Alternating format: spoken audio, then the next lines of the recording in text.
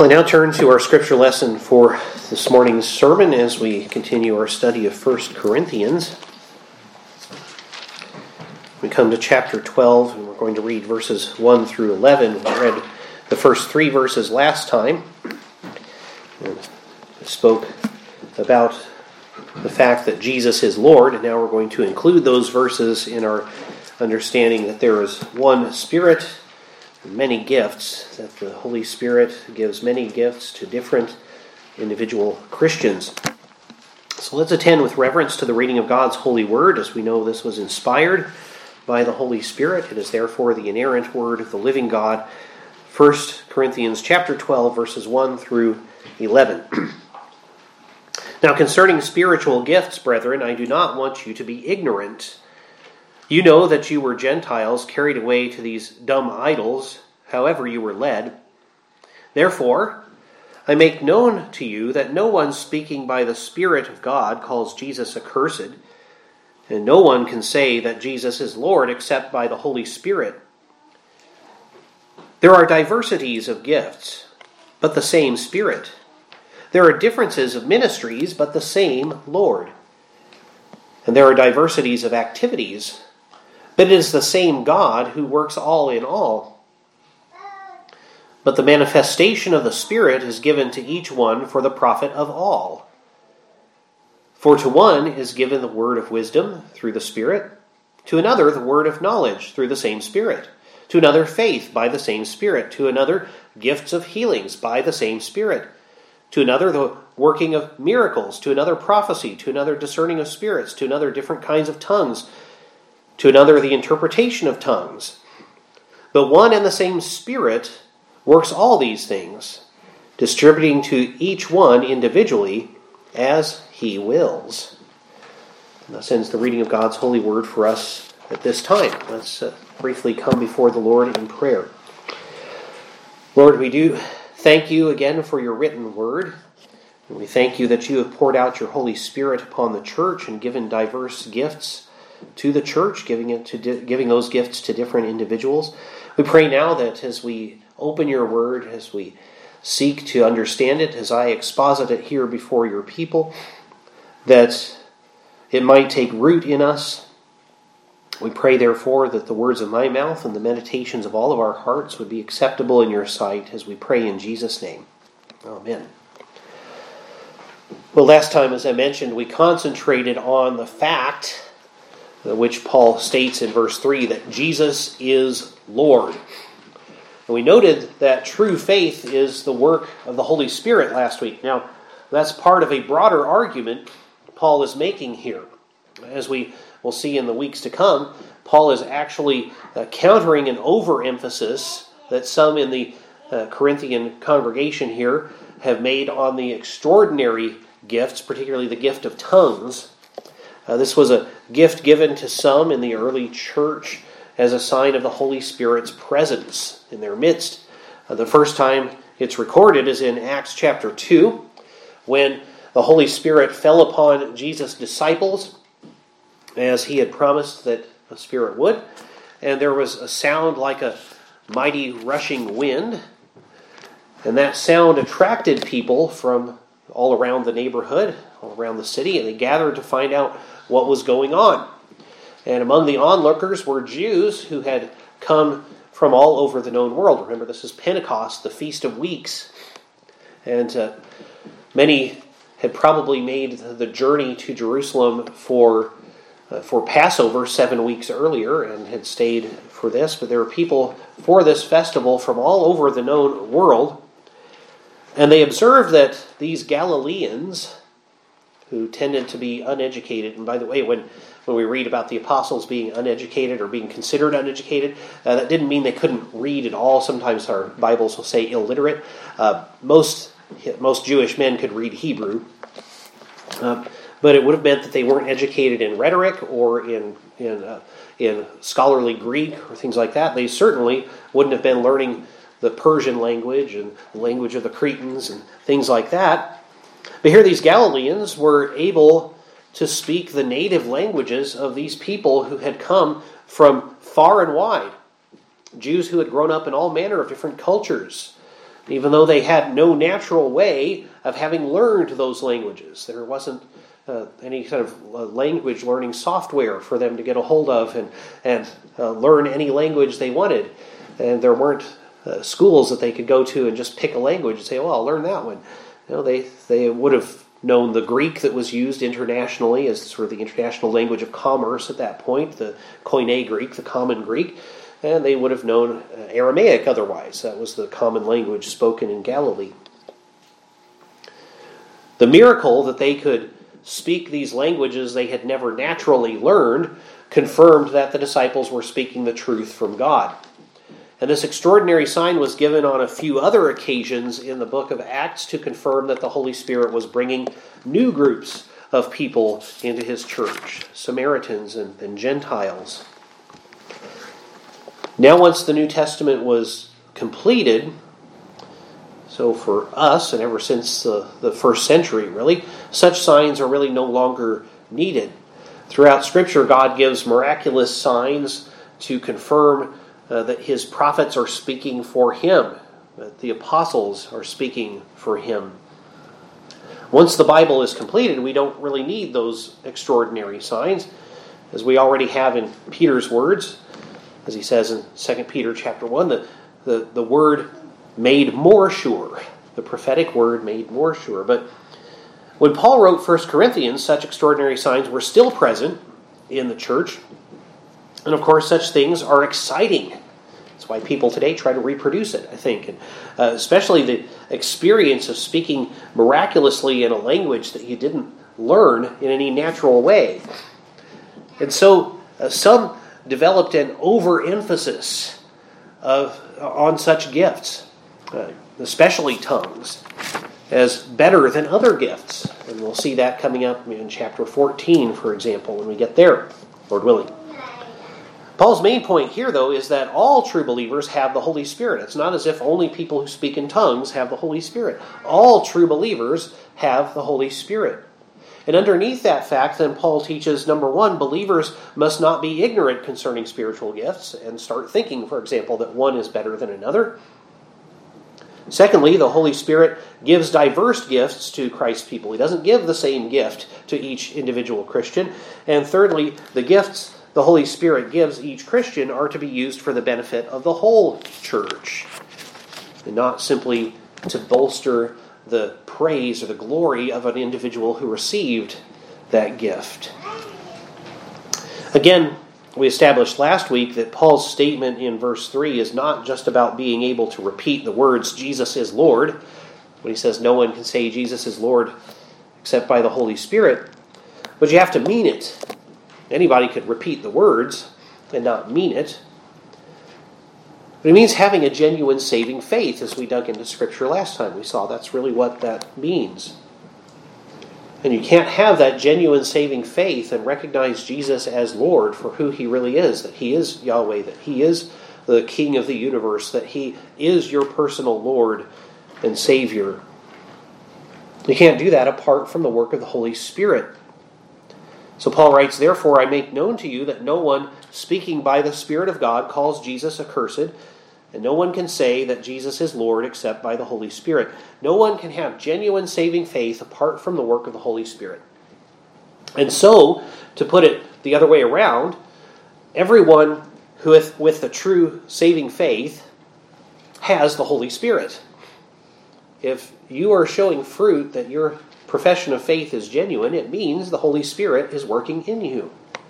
And that's Paul's main point here.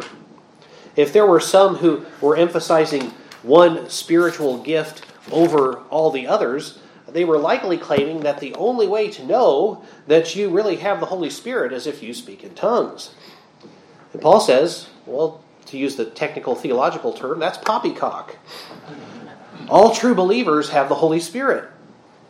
And they have different gifts. No one can say Jesus is Lord except by the Holy Spirit, he says. And as we've noted recently, Romans 8:9 tells us, but you are not in the flesh, he's talking to Christians, but in the Spirit, if indeed the Spirit of God dwells in you. Now, if anyone does not have the Spirit of Christ, he is not his. So in other words, if you're a Christian, you have the Holy Spirit. And then Romans 9:11, but if the Spirit of him who raised Jesus from the dead dwells in you, He who raised Christ from the dead will also give life to your mortal bodies through his Spirit who dwells in you. So twice in that same verse, Paul says the Holy Spirit dwells in you if you are a believer in Jesus Christ. All true believers have the Holy Spirit.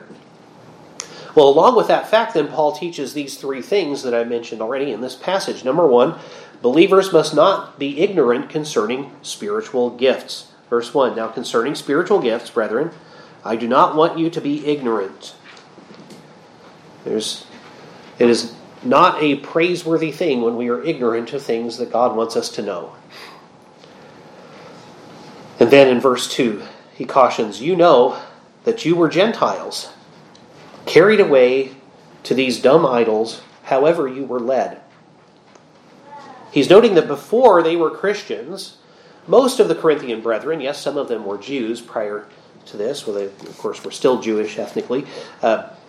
They were the gospel was first preached by Paul in the synagogue at Corinth, but most of the Corinthian brethren had been pagans prior to their conversion to Christ. They had been part of the pagan nations. That's what the word Gentiles means. They worshipped idols. And notice that he emphasizes that they were led into this worship of idols. The Greek is really emphatic. It literally says something like, you know that nations you were, so that is nations foreign to Israel, foreign to God's people you were. To the idols dumb you were led, being led away. So you were led to idols that can't speak. And then he emphasizes being led away.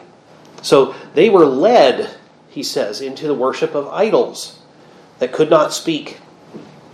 Satan had power to deceive the nations, and they were deceived. And as we saw back in chapter 10, verse 20, the worship of idols was encouraged and bolstered by demons. Yes, on the one hand, we saw that idols are nothing. But on the other hand, demons are happy to encourage us to think those idols are something. And so he says the things which the Gentiles sacrifice, they sacrifice to demons and not to God. Notice, by the way, that Paul says these brethren were, past tense, Gentiles. Whether their background was Greek or Scythian or whatever else, whatever their background, they are now of the true spiritual Israel. They are God's covenant people. And we know that the pagan religions popular around Corinth that many of these people would have engaged in at that time often involved ecstatic experiences. People would use drugs or alcohol or wild dancing and other methods to induce an altered state of consciousness, a physiological or psychological experience which the ignorant mistook for a true spiritual experience. And Paul says here, I don't want you to be ignorant and mistake those things for a true spiritual experience. We're also aware that such religious practices sometimes involved inviting a spirit to come and inhabit your body. Much like in shamanism or in the modern religions of voodoo or Santeria, where the goal in many of the rituals is to be possessed by some spirit. We might note that people taking mind-altering substances in our own day, like ayahuasca, often have report having shared experiences of encountering beings that claim to teach them spiritual truths. Now, I haven't dug into that to see if their shared experiences supposedly can be debunked or not, but let's say for the sake of argument that two of us here take this mind-altering substance and then we see the same thing. That's not just a psychological experience if that's what's going on. There's something spiritual going on. If you and I see the exact same being and we hear him saying the exact same words while we take that drug, that's pretty suggestive that there's something very dark going on there. Similarly, people involved in the occult or who have supposed experiences with aliens, and by the way, the Venn diagram for that really overlaps a lot. People who think that they've encountered these kinds of beings, these beings almost always seem to go out of their way to tell them at some point, Jesus is not God. Well, who in the world would want people to think that Jesus is not God? I remember one apologist I heard years ago asking, why is it that, I think I said this recently to you, why is it that these aliens supposedly come from all halfway across the universe just to tell us things that New Agers were already telling us? So in that sense, some of these participants in pagan religious rites might have been having a genuine spiritual experience, but it was a dark spiritual experience. They were having experiences with spirits, but what Paul calls in Ephesians 6:12, spiritual hosts of wickedness, not the Holy Spirit.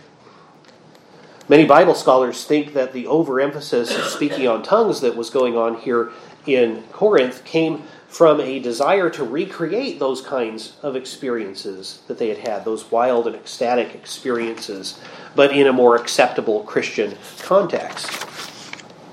We often bring much of our previous way of thinking with us into our Christian life. Believers should not be ignorant, Paul says, about spiritual gifts, thinking that they're about having some ecstatic experience. Sadly, many in the New Apostolic Reformation and the Word Faith movement in our day labor to create similar ecstatic experiences among the worshipers. And it's hardly surprising, as the doctrines that they teach can actually be traced historically back to the occult and not to the Bible. And these people are leading others farther and farther away from true experience of the Holy Spirit, and into, at best, merely psychological experiences, or at worst, into demonic experiences. Paul says, so don't be ignorant about these things. Also, believers, as we will see, should not be so ignorant of spiritual gifts as to think that everyone has to have the same gift. And that brings us then to our point number 2 this morning. The Holy Spirit gives diverse gifts to Christ's people. Verses 4 through 6, there are diversities of gifts, but the same Spirit. There are differences of ministries, but the same Lord.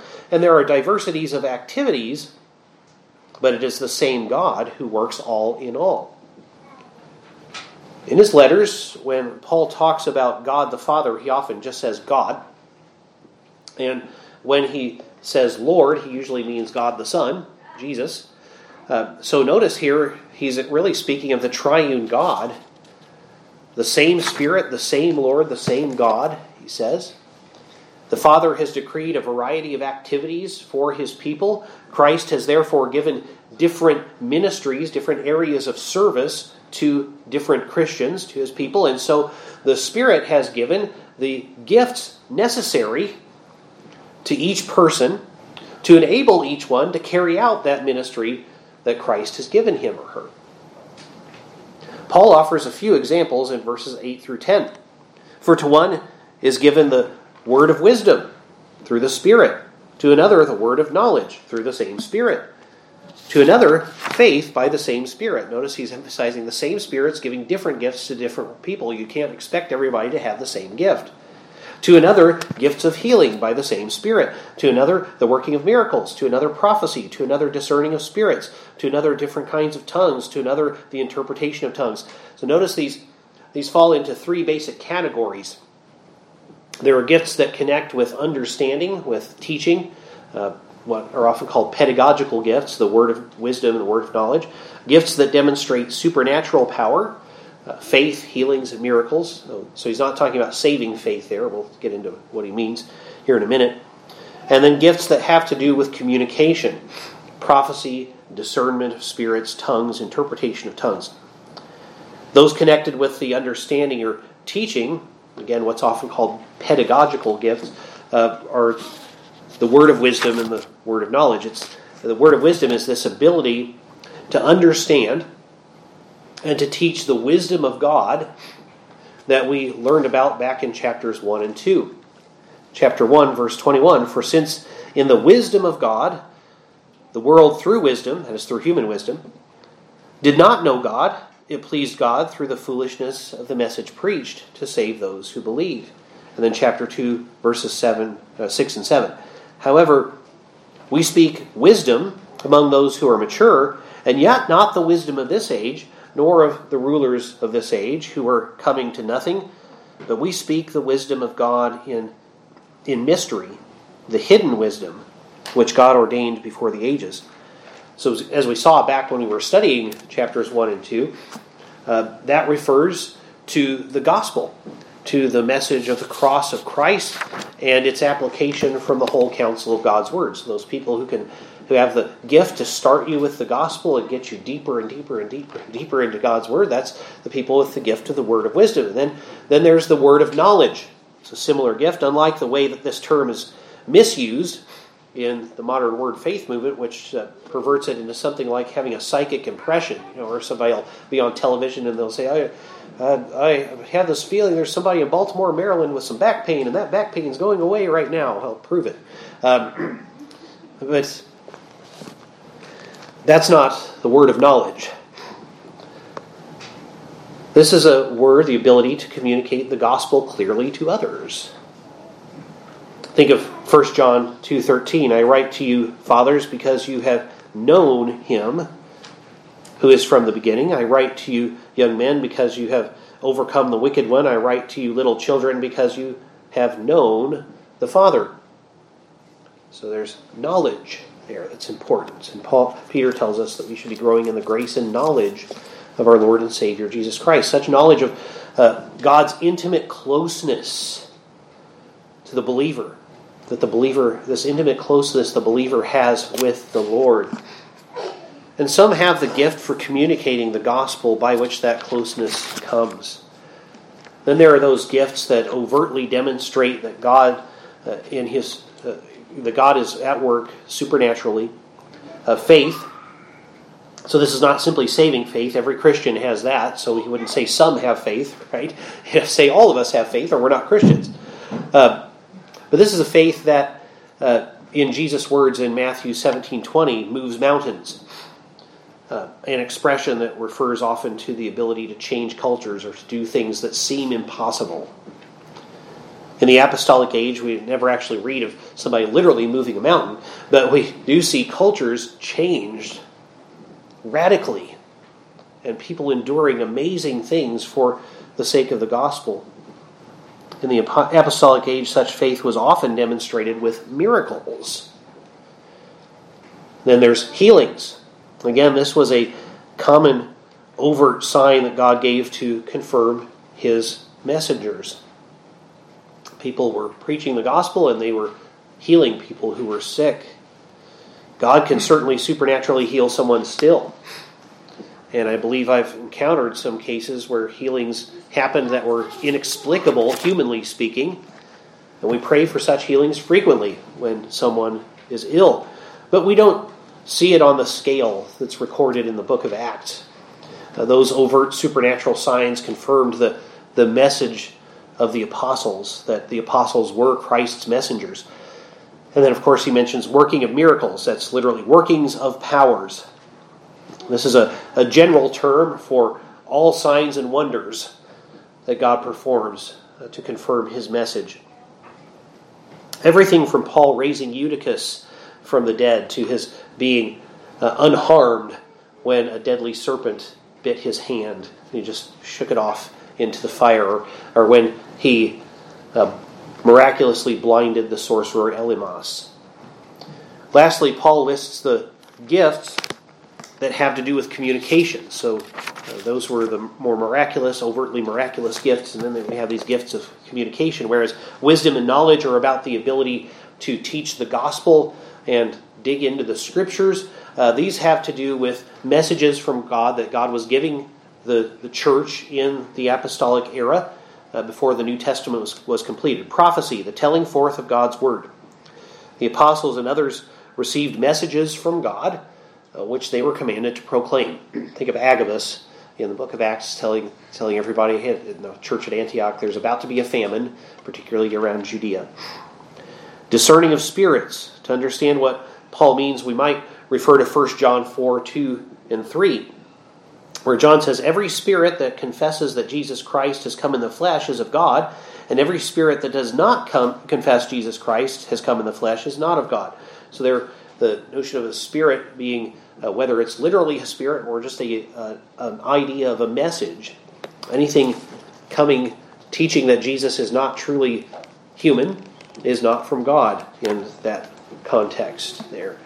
Couple that with the possibility that some were inducing ecstatic, sort of pseudo-spiritual experiences, and it even may have been blaspheming Christ as they did so, as verse 3 suggests. And we see that this was a gift that had to do with telling which messages clearly came from God and which ones didn't. Who was a true prophet? Who was a false prophet? Next, there are different kinds of tongues. As we see in Acts, this is the miraculous ability to speak God's message in a language that the messenger had never naturally learned. Similar as the gift, interpretation of tongues, the ability to understand a foreign language miraculously. Again, for the purpose of getting the gospel to more people, not for showing off how awesome the person who has the gift is. So Paul has offered these quick examples of some spiritual gifts. In verse 11, he again emphasizes that each of these different gifts is given to different individual Christians, but they come from the same Spirit who indwells every believer. But one and the same Spirit works all these things, he says, distributing to each one individually as he wills. So it's up to God, not up to us, who gets what gift. And that every one of these gifts came from God, and every one of them is evidence that the Holy Spirit is at work within a person, not just one gift that we might think is more flashy or showy or entertaining.